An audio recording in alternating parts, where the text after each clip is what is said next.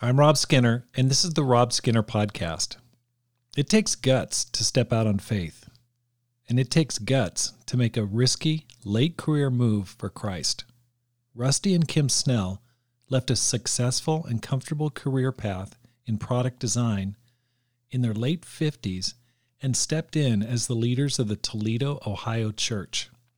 In this episode, you'll find out what inspired them to do it, how Christ can multiply whatever talents or gifts you offer him, why they find themselves happiest experiencing Christ's victories and suffering, and their plans to build a healthy spiritual garden. All this and more on the Rob Skinner Podcast.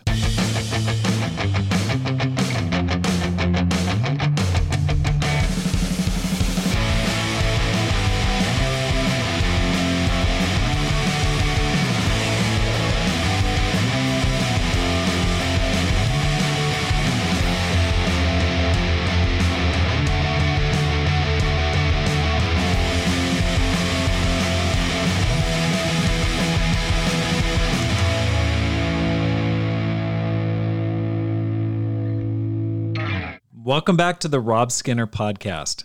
My goal is to inspire you to live a no-regrets life, to make this life count, and multiply disciples, leaders, and churches.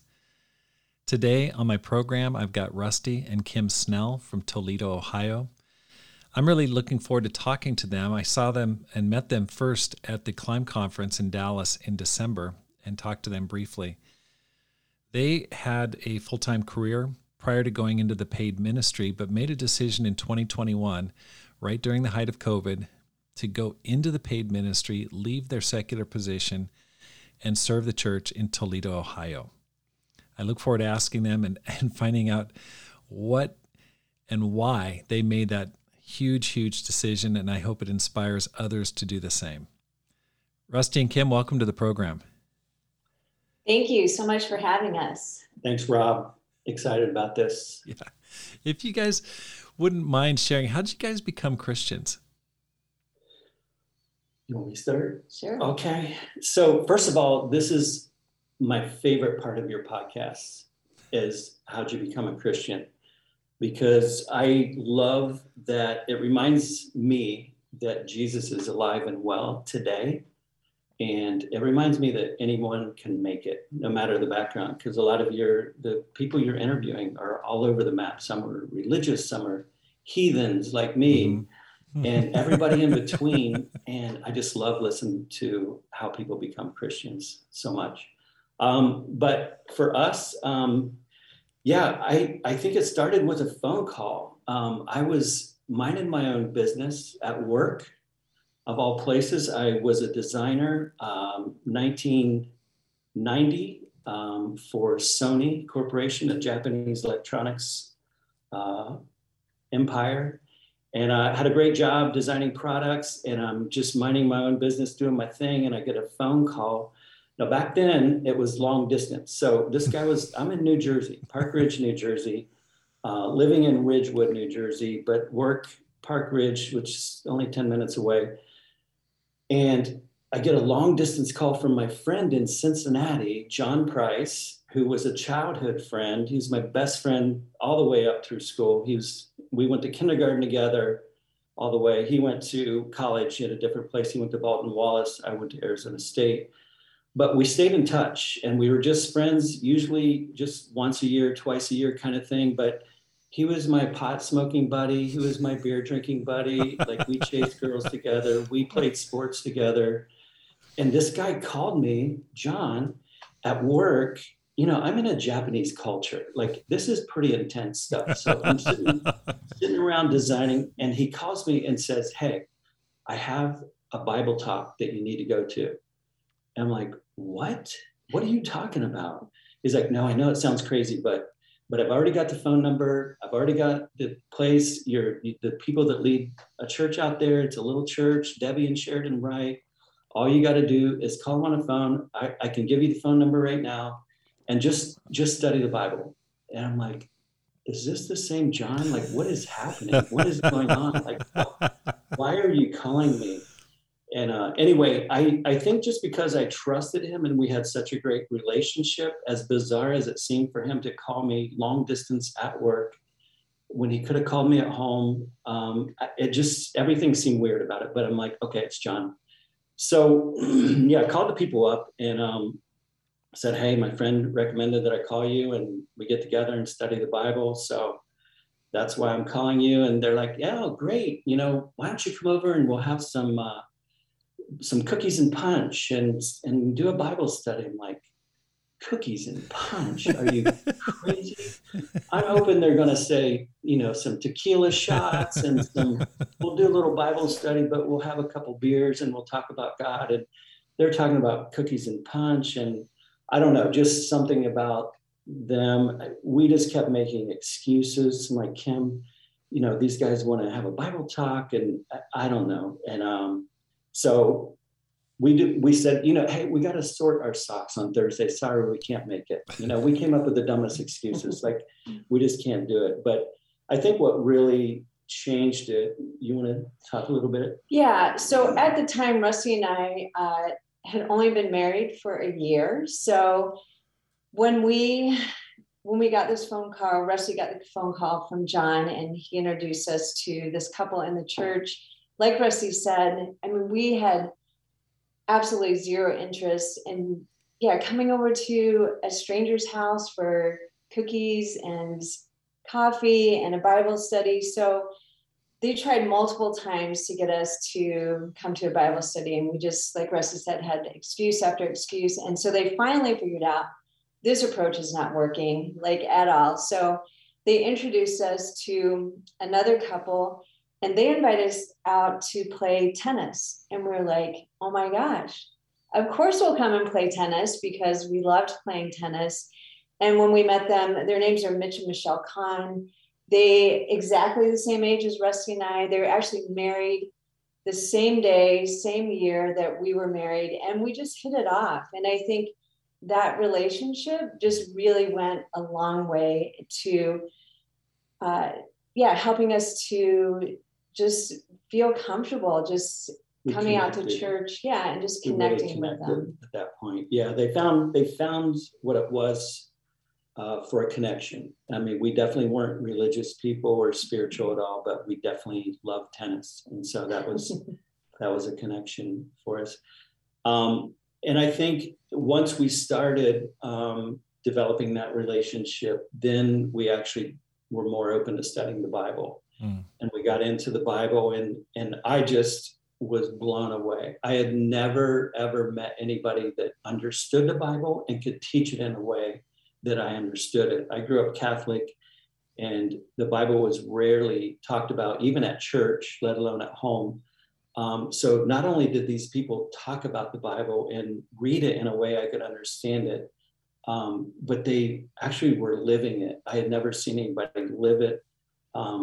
I think these two guys, Sheridan Wright and Mitch Kahn, were the first men that I'd ever really watched live and go, oh, that's what it's like to live a godly, like a man should live a godly life. I had never seen it before. Wow. So it definitely had our attention, and I was just all in. Like, I was just like, I was broken. Our marriage, we'll talk about that in a little bit, but our marriage was messed up, and I felt very responsible. I felt super broken about the way that I let our marriage in just 1 year get to. But I just went through the studies like oxygen, like, oh my gosh, this stuff is incredible. Like, and then Kim, on the other hand, just she's a different personality, and she just responded differently.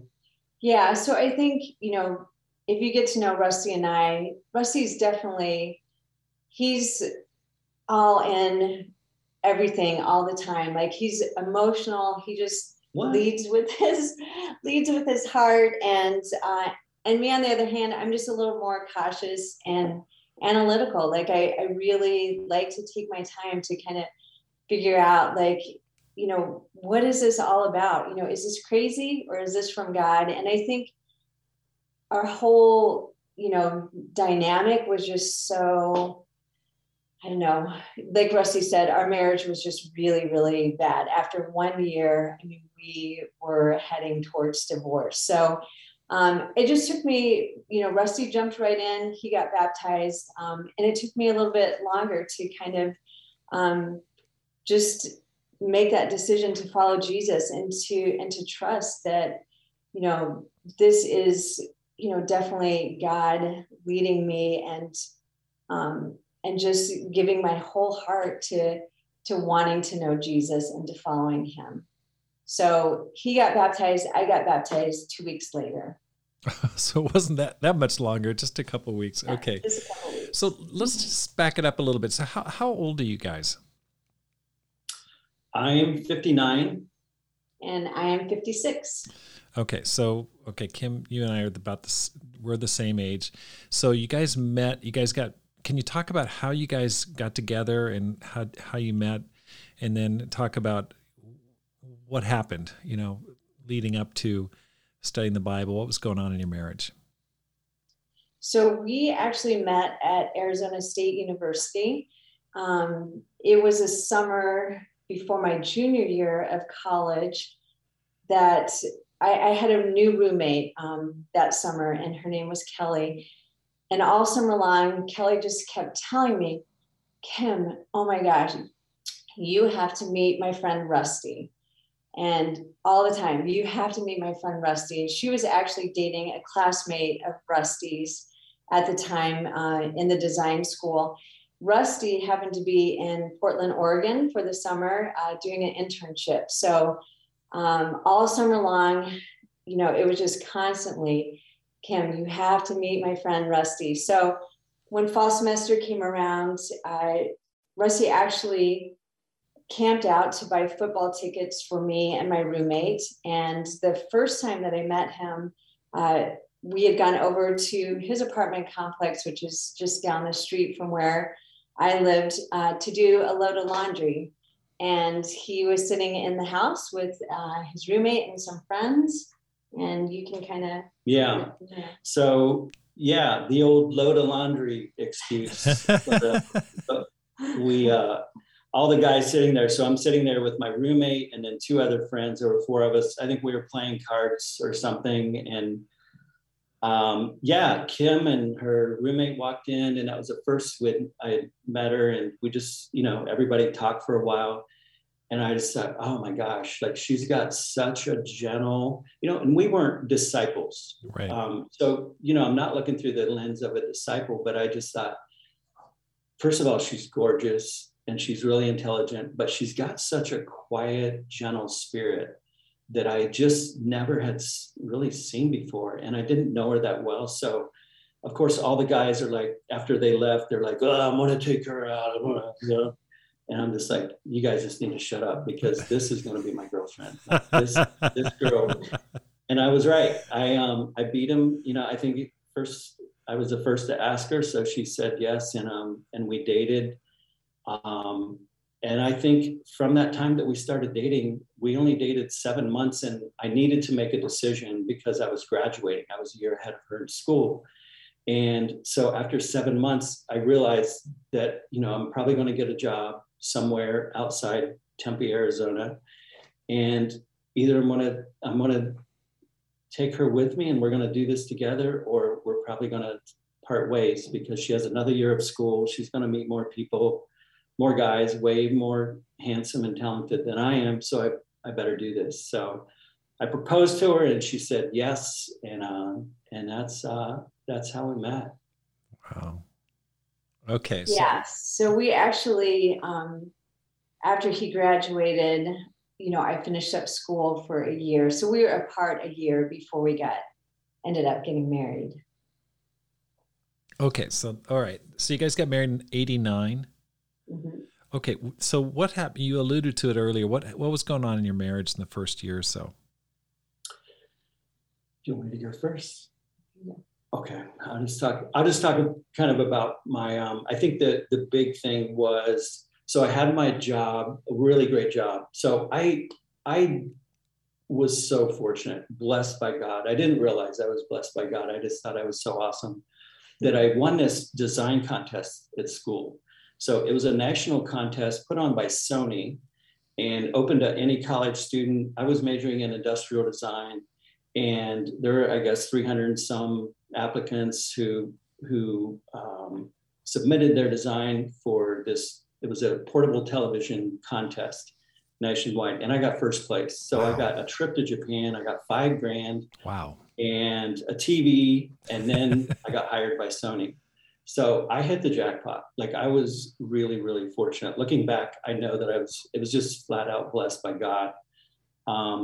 And so I moved to Ridgewood, New Jersey, and Kim finished up school in Tempe. So it was a long distance relationship. We only saw each other a couple of times. Neither of us had any money for us to fly back and forth in that last year as she was finishing school. But I was working for a Japanese company that required a lot of you. So I show up at work at about 8 to 9 a.m. and work till about 10 p.m. And then it was required that you went out and got trashed with your coworkers. Right. Like, it wasn't an option. They Right. never really asked if you wanted to. It was just part of the unifying, like, you were family. And Right. they even said when I was interviewing, like, this, you are married to Sony. This is your wife. And I'm like, oh, that's funny. You know, that's a good analogy. I like that. But no, they weren't kidding. Like, you were really married. So yeah, when we got married, I was still working these same hours. I'll let Kim talk about her job she got, but I worked long hours. I came home late. When I came home, I was trashed, and get up and do it again the next day. And really the only time we saw each other was the weekend. We're living in New Jersey. We're on the outskirts of New York City. So the population of our little town in Ridgewood was more people in New Mexico, where she grew up, the whole state. Like, it's a contrast of culture. And it was just such a shock, I think, to our system. But the work was definitely hard. And then go ahead. Yeah, so I think exactly what Rusty said. I mean, for me, growing up in New Mexico and moving to New Jersey was a major culture shock for me. My first job was working in New York City. So I majored in exercise physiology, and I got a job working as a personal trainer for Morgan Stanley investment bankers. So I was working in the Exxon building in Midtown Manhattan, around the Rockefeller Center area. So I was commuting into work, from New Jersey. I had to be at work at 6 o'clock in the morning. So my days started super, super early. His ended super late. And I think our whole lifestyle, I mean, we were just so ungodly in so many different areas of our life. I mean, yeah, we were partying, Rusty loved smoking pot, and we were drinking. And we just started fighting and arguing a lot. Like, I was really unhappy because I just felt all alone. Like, I never saw Rusty. I'm in this strange, part of the world. And, even at work, people would call me Kimmy Bob, because, like, I'm just so not New York City. Like, I was just kind of this novelty girl, like, from the Southwest. And, I don't know, it was just such a different lifestyle. And I think we just had no clue what it meant to be married, for one, and just, working together was just really challenging. And I just wanted to go back home. We weren't connecting. And at that point, when John Price called Rusty, we were really considering divorce. Wow. After 1 year. How did things change after you became Christians? So it is just ironic looking back and just seeing how God allowed us to get to a point of brokenness. Like, I really needed to be broken to listen to God. Like, I'm just not the guy who just reads the Bible because I'm just that smart. Like, I need to be broken first.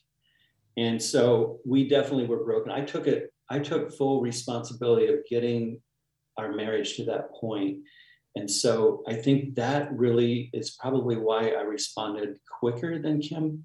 But just the irony of when John called, because John didn't have any idea that our marriage was like this. And on the surface, everybody looked at our life and went, he's the design guy that won the contest. Right. She's got a great job with Morgan Stanley. We look like the ultimate couple that everybody wants to be, but behind closed doors, we were a mess. Especially in the 80s and 90s. I mean, Japanese companies were just dominating, buying up so much real estate. I mean, that was just huge. Yeah. Rusty, it's so funny you mentioned that about the drinking, because when we moved to Japan in the early 90s, some of my clearest memories are guys, my neighbors, staggering home at 10, 11 at night, literally staggering down the alleys and streets trying to get home. I mean, just that was part of your work. I mean, so you just don't miss that. So anyway, back to it. Yeah, and it wasn't uncommon in the meetings the next day for your coworkers to be kind of hungover and passed out during the meeting. And at first I'm like, hey, you should probably wake what's his head up? And he's like, no, he had a hard night. Like, kind of like it's a trophy. He had a hard night. He took one for the company. Like, wow, this is messed up. So yeah, I think when we became disciples, I remember the very first time I got baptized, and I came to work, same time I always do, but at 6 o'clock, I shut my computer off, shut my work. And I told my Japanese boss, I said, I'm going to go home. And he's like, what are you talking about? And I said, no, I'm going to start going home at about 6 p.m. and I'm going to have dinner with my wife every night. And he put his finger in my face and said, you can see your wife on the weekends. You will stay here with the rest of us. And I said, you can see your wife on the weekends. I'm going to start seeing my wife every night. And he put his finger back in my face and he's like, get out of here. We don't want you. Get out of here. You need to quit. And I said, I'm not going to quit. I love my job. I love designing, but I've changed my life. I'm a Christian. I just got baptized and I'm going to start trying to live like a Christian and design. So wow. I'm not going to become a worse designer.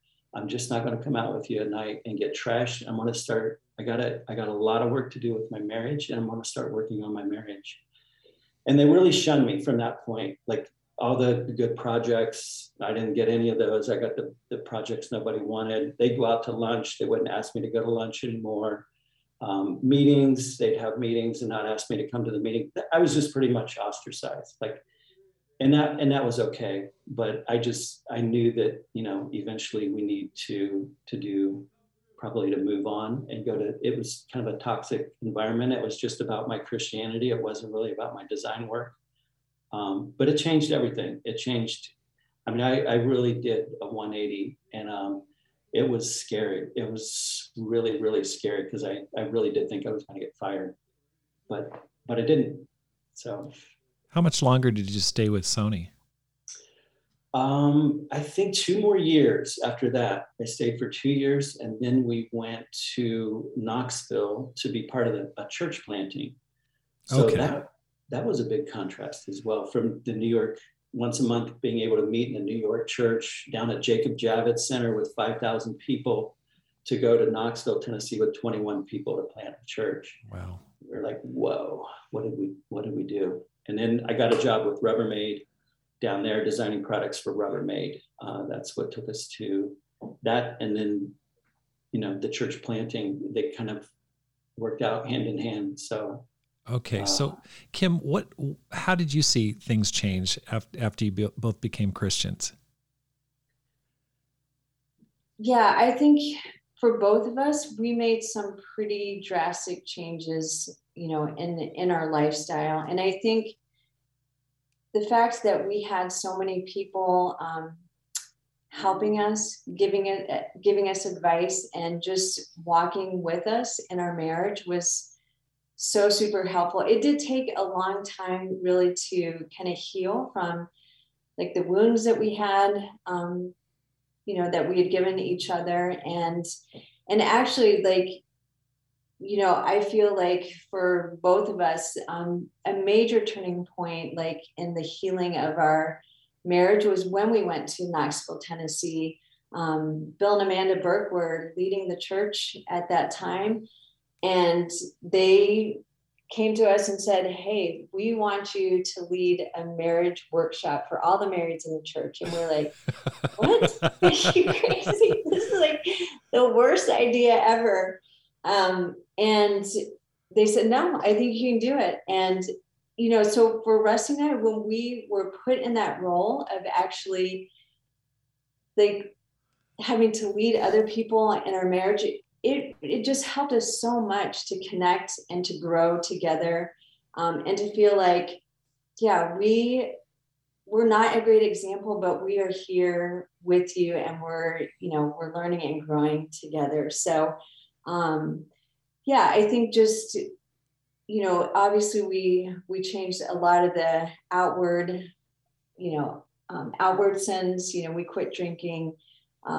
We quit partying. We gave up a lot of things like that. But yeah, I don't know. I mean, God just kind of transformed us, like Rusty said, from the inside out. We did a 180.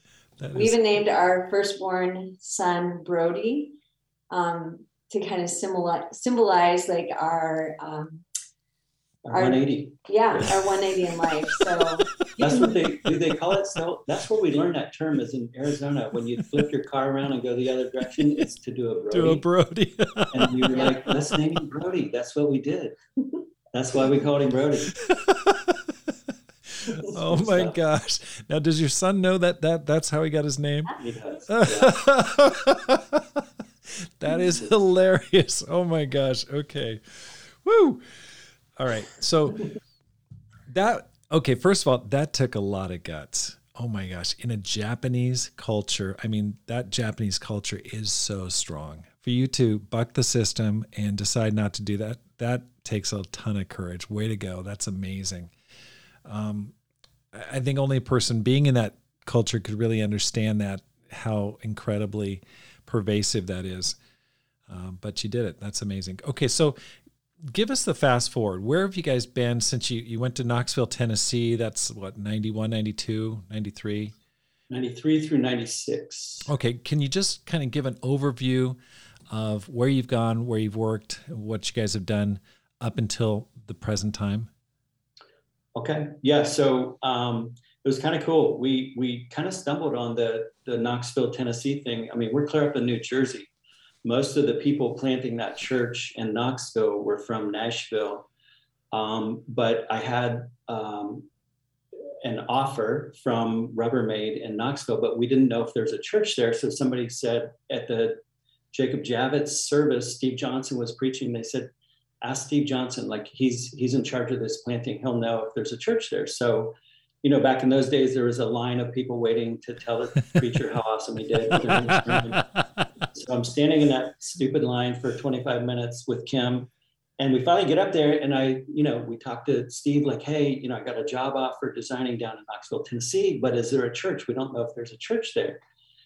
And he's asking us a lot of questions like, how's your marriage? How long have you been disciples? And we're like, okay, yeah, but is there a church there? And he's like, there is going to be, but we need some people, and I want you to be on the team of people planting the church. I'm like, are you sure? Like, isn't there like an interview or something? Like, and he's like, you were just interviewed, and I want you to be on the team. So like, oh my gosh, that was scary. But we did that. We talked to him. He let us know there was a church. So we got down there. That was awesome. We were there for 3 years. We just had a great time. Wow, we grew so much. I think just the contrast of going from, the Ridgewood Church in New Jersey, Sharon and Debbie Wright's church has probably 250 people. So we kind of got to see a mid-size and be part of a mid-size. But once a month, we went to Jacob Javits and saw 5,000 people together. And then now we were part of this 21 people thing. So I just felt like we just kind of went through a conversion when we went down there, like not a dark to light kind of conversion, but like you become somebody different than you haven't been before. You have to. And we just learned so much. That was a great experience. We were there for 3 years. And then Rubbermaid actually sold to a competitor. That brought us up. I started designing toys for Little Tykes up in Cleveland, Ohio. And we were in Cleveland for 25 years. That's where we've been the last 25 years before we went to Toledo. Designed toys for Little Tykes for a while. And then I jumped onto this little housewares company called Enter Design for 25 years. And we raised 4 kids. That's really where, our kids grew up, and they think of their hometown as we were in a little town called Chagrin Falls in the Cleveland vicinity. And that's the hometown. So. Okay. So you were in Cleveland from 96 to 2017? To 2021. Yep. Okay. So 2000 to 2021. That's when you moved. Yep. When did you? From 96. We moved in 96 to 2021. We were in Cleveland 25 years. 25 years. Okay. My numbering, Yep. Not good. Okay. Now I took a motorcycle trip through Cleveland. I had a lot of bad, people had made comments about Cleveland, and I stayed at the Steiners this last summer in Cleveland, kind of near the Lake Erie. I thought it was absolutely gorgeous. I'm like, whoa, I want to move here and buy one of these huge brick houses here. They're just amazing. It's like, this is living. I don't know where you guys were living, but I was pleasantly surprised at how beautiful it was. I think we felt the same way. First of all, we feel the same way about the Steiners. They're amazing friends, amazing people. They're on the west side of Cleveland, which is different than the east side. It's just the older part of town. East side is more the universities, a little younger, newer part of town. But both, I think we felt the same way when we were in Knoxville, telling people in Tennessee that we were getting transferred up to Cleveland. They were like, "Oh man, what did you do to make God mad?" That's very unfortunate. Well, this is funny too, because at the time, Rusty was weighing his options about whether he wanted to accept the transfer to Cleveland. And we were just trying to figure out how can we stay in Knoxville, because we just loved Knoxville. We loved the church. I mean, it was such a great experience for both of us. And Rusty said, I would rather pump gas in Knoxville, Tennessee than ever move to Cleveland, Ohio. And, it's just funny that, God was like, okay. I think God said, okay, it's your option. So, yeah. But Chagrin Falls, if you have never been there, is a beautiful, beautiful town. It's iconic. Yeah, we loved it. It was a great place to raise kids. Okay. Chagrin Falls, Chagrin. Yep. Okay. Looks nice. Got a nice little downtown area. So you did that. You worked for Little Tykes, and then you worked for another company? Worked for a housewares company called Enter Design. We design things for like Bed Bath & Beyond, Crate and Barrel, Container Store. So all those things, our goal was all those things that your wife is buying when you're at work. So that was kind of how we looked at it. And a lot of the stuff, what we wanted it to be impulsive. Like, you didn't actually go into the store to buy that, but when you saw it, you're like, oh my gosh, that is the coolest thing. That was the goal. That was our customer, and that was our mentality. That was a lot of fun. It paid the bills, had a great job, great relationship with, it was a privately held company, so it's a pretty small company, and just had a great ride, great fishing pond. It was a really good experience. And Kim, what were you doing during this time? Were you working or just raising the kids, or? So my primary role was raising the kids. So we had our first 2 children in New Jersey, and then our son was born in Knoxville, Tennessee.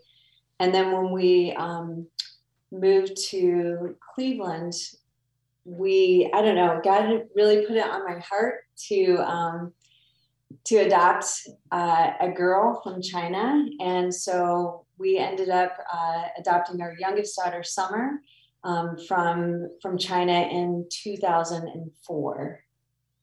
So my job really, and my role, and my greatest role in life really was just being a mother and raising the kids. So I did that for many, many years. And then, when they all started going back to school, or when in school full time, I just did a series of different jobs. I was an executive assistant at Cleveland State University. I also worked at the same company that Rusty did, in international sales. The last job I had before moving to Toledo, I was working at a nonprofit company in Chagrin Falls. So yeah, I've just done a variety of things throughout the years. Wow. Okay. So how did you end up in Toledo? You've got the great situation, great house, nice hometown. And then all of a sudden, what is it that prompts you to go, hey, we want to move to Toledo? Well, March 2020 came to everybody, including us in Cleveland, and we both actually got let go from our jobs on the same day. Oh my gosh. 20th, 2020. And what they laid you off on March 20th? That's right at the beginning of COVID. Right at the beginning. Yep. Both of us. Her company, we worked for different companies at the time, and her company also let her go the same day I got let go. The fortunate thing was that's the company I'd worked for 25 years, and they gave me a really nice severance package. So it allowed us for, about a year to just step back and go, what do we want to do when we grow up? And it enabled us to pause. And we really needed that. I think I especially needed it. I felt like I was a hamster in a hamster wheel for a long time. And I'm definitely grateful for it. It was a great hamster wheel. But we were ready, I think, for the next chapter, like maybe something more meaningful. And so I applied to, other design jobs. I was actually a design director my last 10 years or so, applied to those. But, you're 57 years old, you're competing against people who are 40, and, they're betting on the horse. And are they going to bet on the old horse or the young horse? And I just know that's a reality, because I actually interviewed a lot of people as well, and kind of, people use the term you're overqualified, and that just means you're too old. We're going to go with the younger horse. And they're not allowed to say you're too old, of course. But I think it was just, at some point, people started one by one, independently of one another. I think Brody and Brooke, our son and his wife, I think we were on vacation. They were like, have you ever thought about going into ministry? You said you wanted to do something meaningful, and there are churches that need leaders. And Ryan and Kareen Painter, who led the Cleveland church, were like, hey, you ever thought about going into ministry, like independently of one another? We're just like, would you guys shut up? Like, why do you think anybody would hire somebody who has no experience in paid ministry? Like, that's crazy. But we, kind of kept it in the back of our minds. And then, I think we talked to Bob and Tricia Shanks, who were leading the Columbus church, and like, is it crazy? Because they used to lead the Toledo church. We're like, okay, we see that Toledo church needs leaders. What do you guys think? Would we be good candidates? Could we do this? And it was just amazing to us that people believed in us. They were like, yes, we do think you would be good at that, right? But they would never hire somebody that doesn't have experience. They're like, you don't know that until you apply. And so, we talked about it, and we were like, we're not qualified for sure, but we feel equipped. And that there's a difference, but we just needed to feel equipped, and we do. We have a Bible, we have a lot of support. And so we just threw our name in the hat and sent them a resume, and I think they called us the next day, and they were like, let's do an interview. Wow. Okay. So what was the situation that the Toledo church was in? How many people at that time? What was the leadership looking like? What was going on there? I think for about a year, they did not have leadership. I think so. They were kind of leaderless for a year. Just a great group of people with about 50 members. And So they just had a strong group of people that were there that stayed in the church. They were strong and they were hanging in there.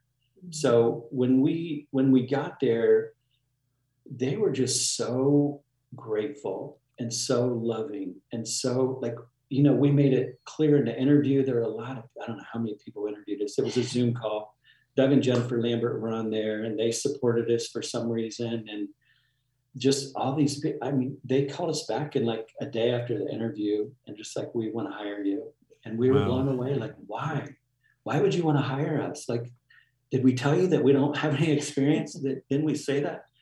Anyway, it was just, so we did it. We sold our house in Chagrin Falls. We bought a house in Toledo. We started leading remotely for a month and then we moved here. And they're just such an amazing little family. And they're so warm, so grateful, so generous. We're super glad to be here. Super glad. Okay, Kim, what was going through your mind?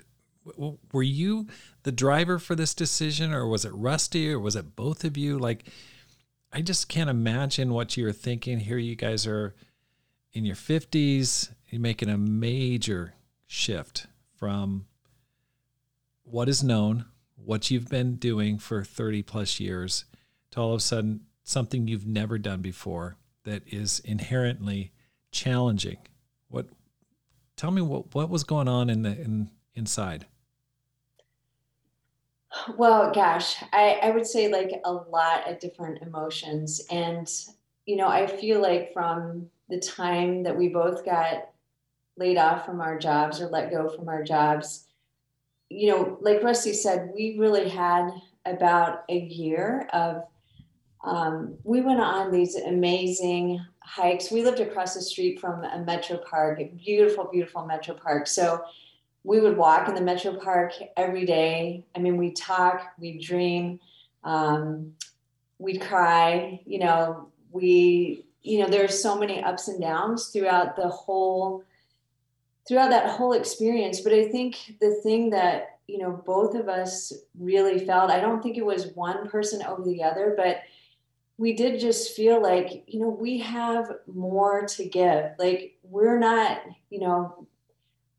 ready to be written off, like, and just head out into the sunset and just, we did have an opportunity for a new chapter. Like, the sky was blue. We could kind of really do whatever we wanted to. And I think it really was kind of the Spirit nudging us, prompting us, through different people, and just putting it on our heart to say, you know what, you guys can do this. You would be, God has given you so much. And I think just having people believe in us was really the driving force, that we felt like, yeah, everybody that we talked to had so much faith, and just knowing that, yeah, you might not have ever been full-time in the ministry, but I think God certainly can help you, and you have an amazing support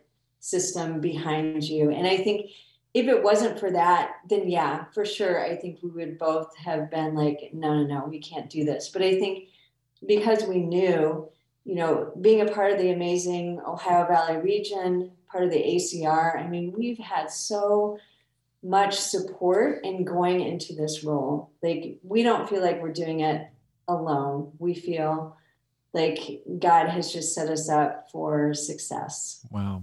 Okay. So how are you guys doing financially?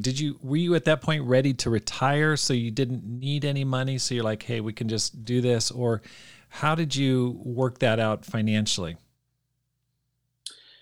So I think we're kind of at probably that questionable point where we probably need a little more before we're able to retire. And this just seemed perfect. Like it is that job where we wake up, like, I want to have a purpose. Like, I want to wake up and have something meaningful to wake up for, purposeful.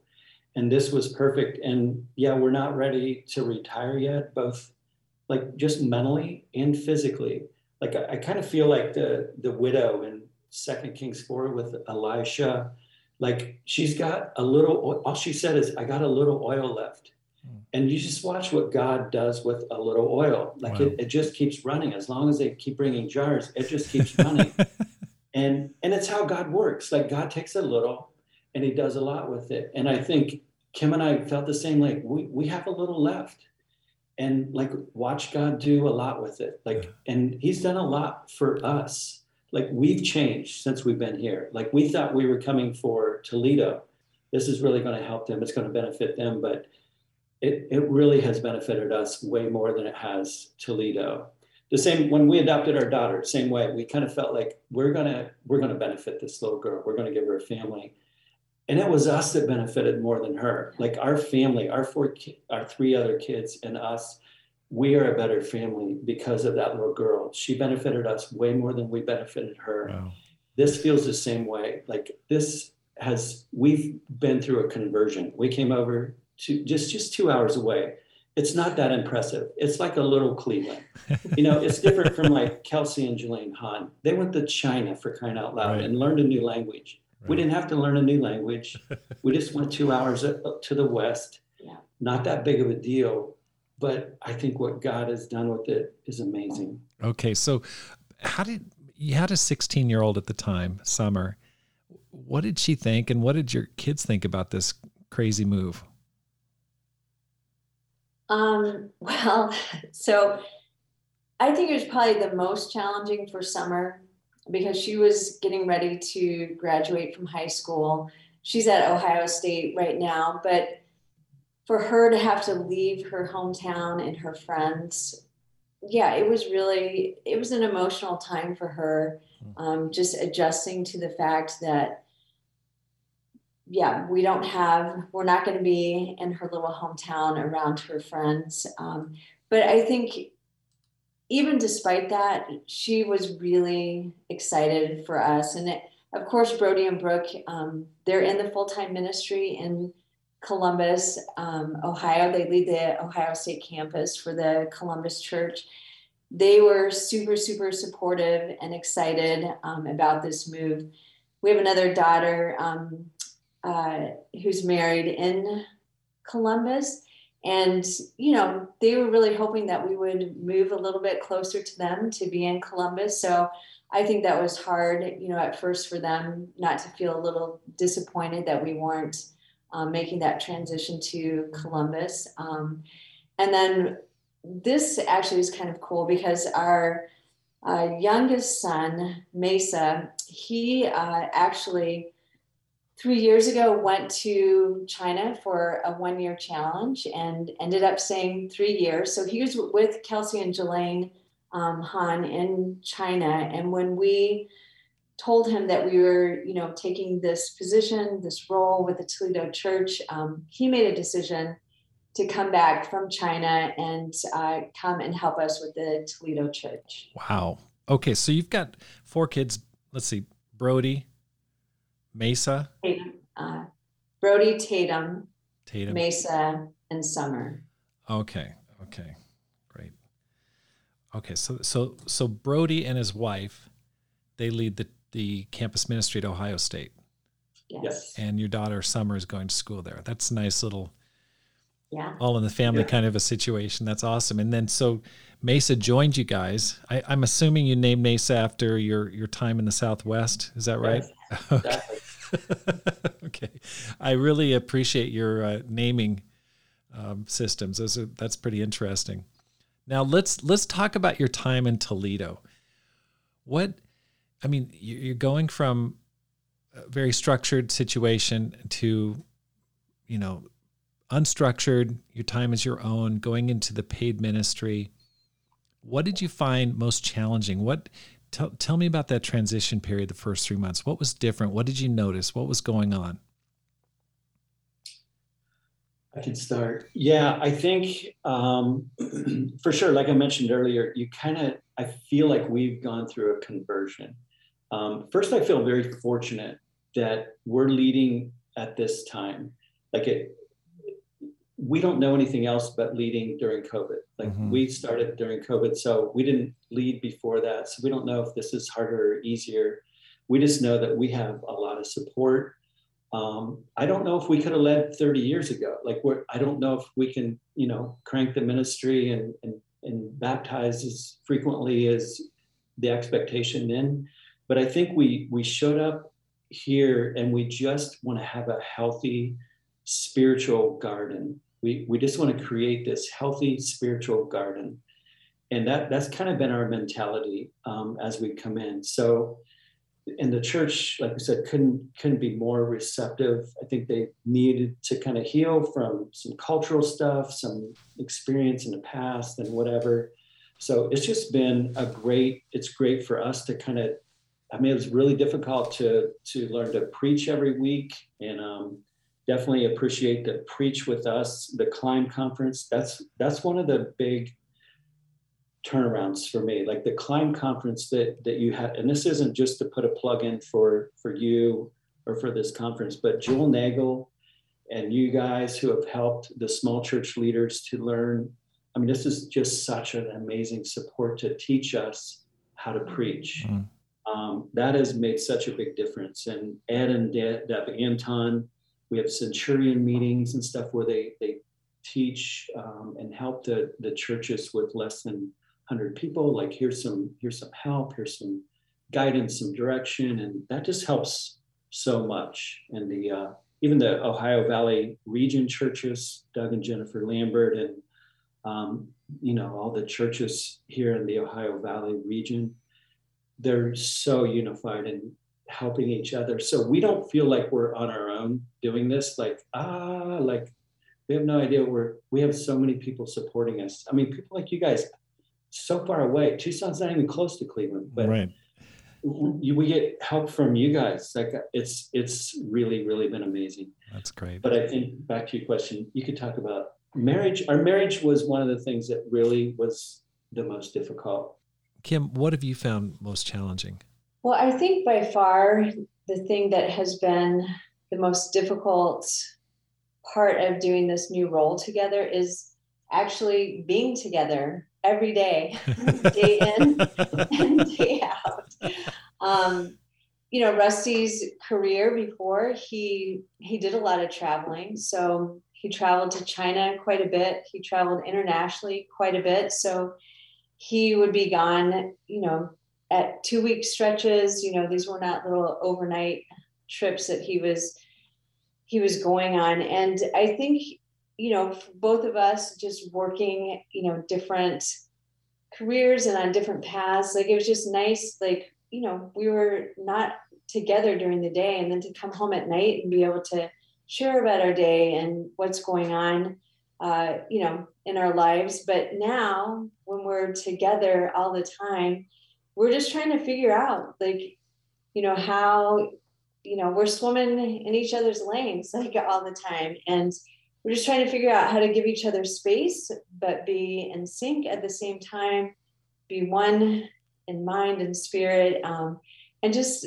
working on leading together instead of leading apart. Mm-hmm. So by far, I think, the church really has been incredible. I think the disciples here in Toledo are the most generous, warm-hearted, giving people that we've ever met. And they have certainly opened up their arms, or welcomed us with open arms to the church. And they're just so willing to let us try new and different things. And, we feel super, super blessed that, we just have this great group of people to walk, in a relationship with God with. So what's been most rewarding for you? How have you seen God work since you came there a year ago? Is that right? Yeah, we just celebrated our 1-year anniversary here. I think really just seeing the people here heal, just seeing that process, seeing people become really happy to be Christians. We've seen some people restored here. We've seen some baptisms since we've been here. we're learning, how to lead. Like we've never really had this role before. So as we're growing, I think the church is also growing, and we're kind of growing together. And it's kind of how Kim and I lead, is like, we'll walk with you. Let's follow Jesus together. Let's do this together. And it's been really amazing. And like Kim said, I think it's rewarding to see our marriage go to a different level. Like I thought we had a great marriage, but when you're waking up every day, working in the same house as each other every day, stepping on each other's toes every day, marriage is different than it was. That takes a different level of unity than we've ever had to do. So we kind of had to go through our little conversion, so to speak, with that as well. We've really grown a lot in our marriage. We've never prayed as much together as we do now, not even close. We beg God on our knees together almost, weekly, because we've never really had to pray at that level before and beg God for stuff. It's been healthy for us as well as a church. Okay, so I'm interested in knowing what practically, you mentioned prayer, what practically have you done to kind of step into this new role, totally different in terms of your scheduling, you're working out of your home, of course, as many people are doing with COVID, but the role as a minister, you do have more control over your time, although fewer boundaries on your time. How have you managed, what have you done to give yourself structure and to handle the anxiety in that change?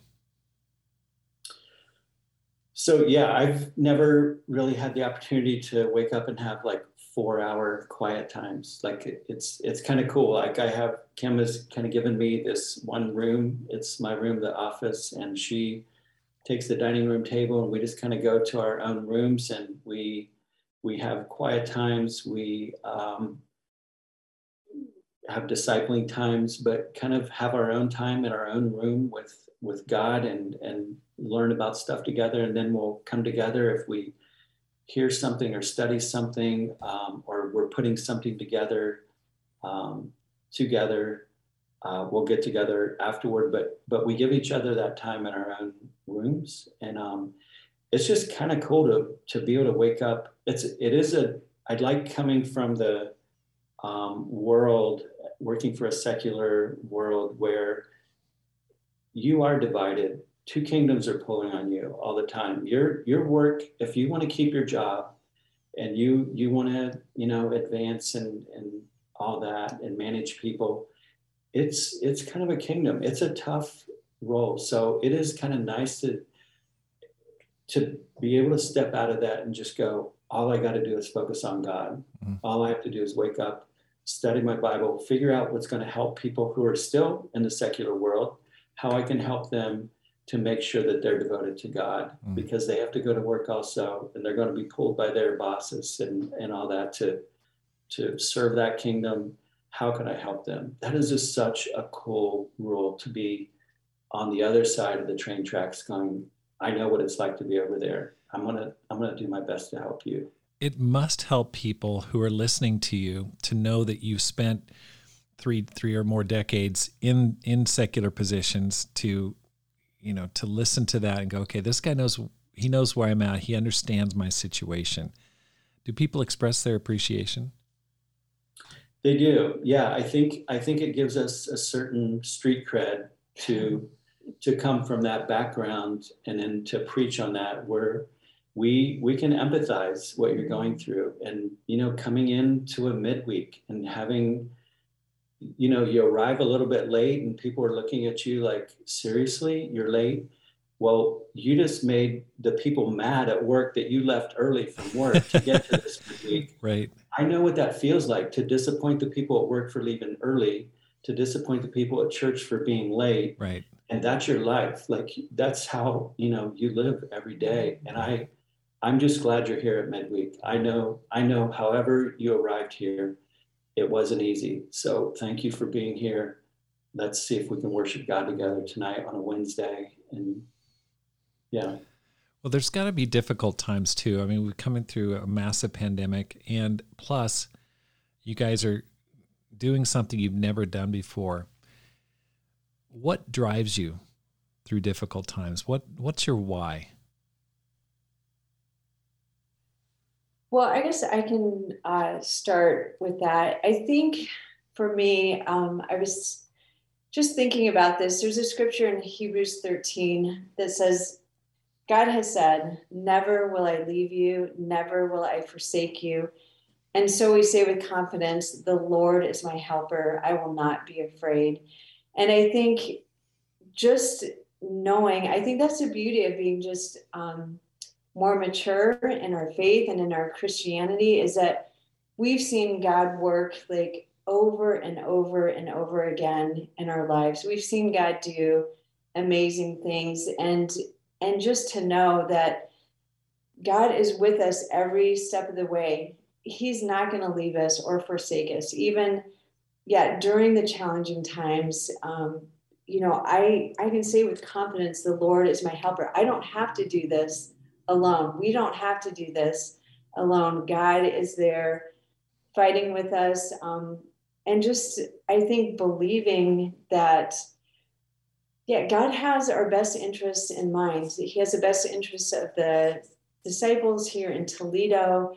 We just want to be God's tool, God's instrument, and just be used by him in whatever way that ends up being.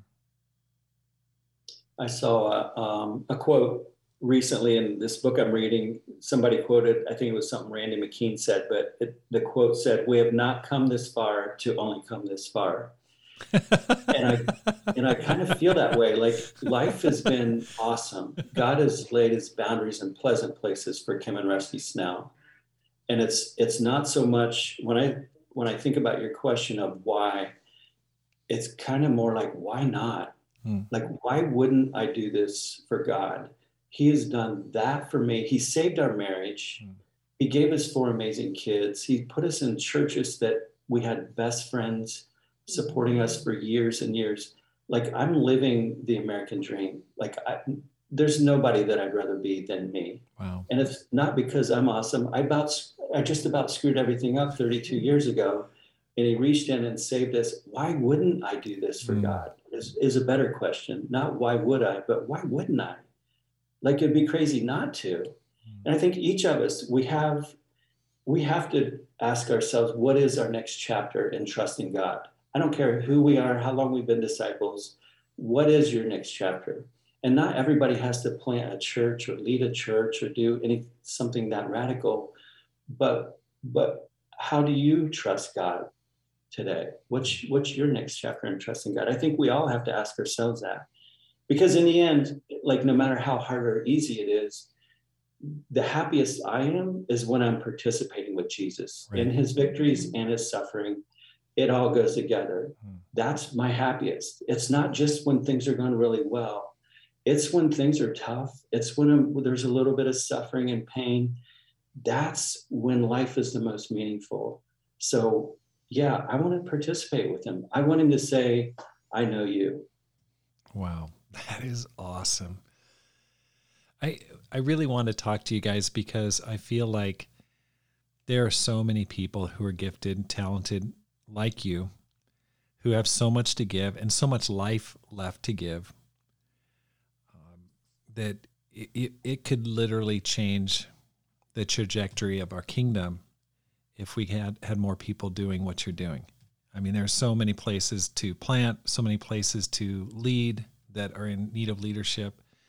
What advice would you give to those who might be on the fence, thinking, man, maybe I could do something. Gosh, maybe we could do something. Any help that you might offer that person? Well, for me, I think that, you don't actually have to lead a church or be full-time in the ministry to make an impact.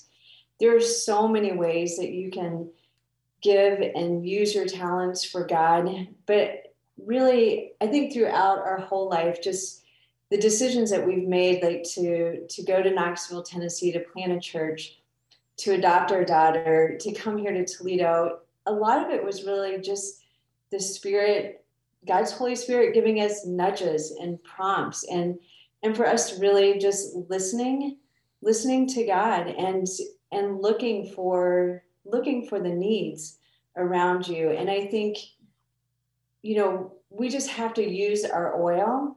We have to use what we have, and we have to give all that we have to God with all of our heart. Mm. I remember this quote. I don't even know who the woman was. It was clear back in like 98 or 99. And it happened to be in Toledo. We were living in Cleveland. And this woman, I think she called herself like the Red Tornado or something like that. She had red hair, and she said, my nickname is, I think she said Red Tornado. And it was about adopting, and definitely it hit a nerve with us. But the thing that she said, and I still can't forget it, she said, "If not you, then who?" And it really just made me, at that point we were sitting in the auditorium and listening about adopting. And I think it was one of the things that stuck then, but it's also when the Toledo church had an opening and said, we need leaders. I asked myself, if not me, then who? Who's better suited? Who's better equipped than you to lead that? I don't know. I'm sure there are a lot of people, but it made me just go, why not me? Like, wow. Why not? And so I do think it's never, in a sense, it's never been easier to lead a church. I just believe that because of podcasts like this. Like, you've inspired me with Make This Life Count. As simple as that little slogan is, it made me go, that was one of the things that made me go, is this going to make my life count more to do something like this? Heck yes. Like, wow, this is going to be a big deal for me and for this church. But I want to make this life count. I want to be like that stinking t-shirt that you loved wearing, and it got old and thin, and your wife makes you stop wearing it because you can see through it. You can see your nipples through it. And so you have to stop wearing it, but you still don't want to throw it away. So you wash the car with it, and then it's just hanging there and there's hardly anything left. I want to be that t-shirt. When it's time for me to die, I want God to say, I used this t-shirt as far as it can be used. That's what I want to be. That is so awesome. Okay. Well, we've covered a lot of ground here today, but is there anything I've missed? Is there anything else that maybe most people wouldn't know about you that we didn't cover? Grandparents. Yes. I know we don't look like we could be grandparents, but we are the proud grandparents of 5 grandchildren. Oh my gosh. All under the age of 4. Wow. No, I don't think you've missed anything. We are bicyclers. We love road biking. We do it together. We're out doing miles and miles on the streets. We even went to California, rode from LA to San Diego a couple years ago. But by and large, I think you've covered it. There's more information there than anybody would want to know, I'm sure. Well, thank you guys so much. It's been such a pleasure to talk to you guys, and I'm inspired by your life and your decision to live for God. So thank you. That's awesome. Thank you. We're inspired by this podcast. Keep doing what you're doing, Rob. Thank you. Yes. Thank you so much for joining the Rob Skinner podcast. If you're enjoying this podcast, please hit the subscribe button and let your friends know about it and how to find it. Because my goal is to inspire you to make this life count, live a no regrets life, and multiply disciples, leaders, and churches. Have a great day and make this life count.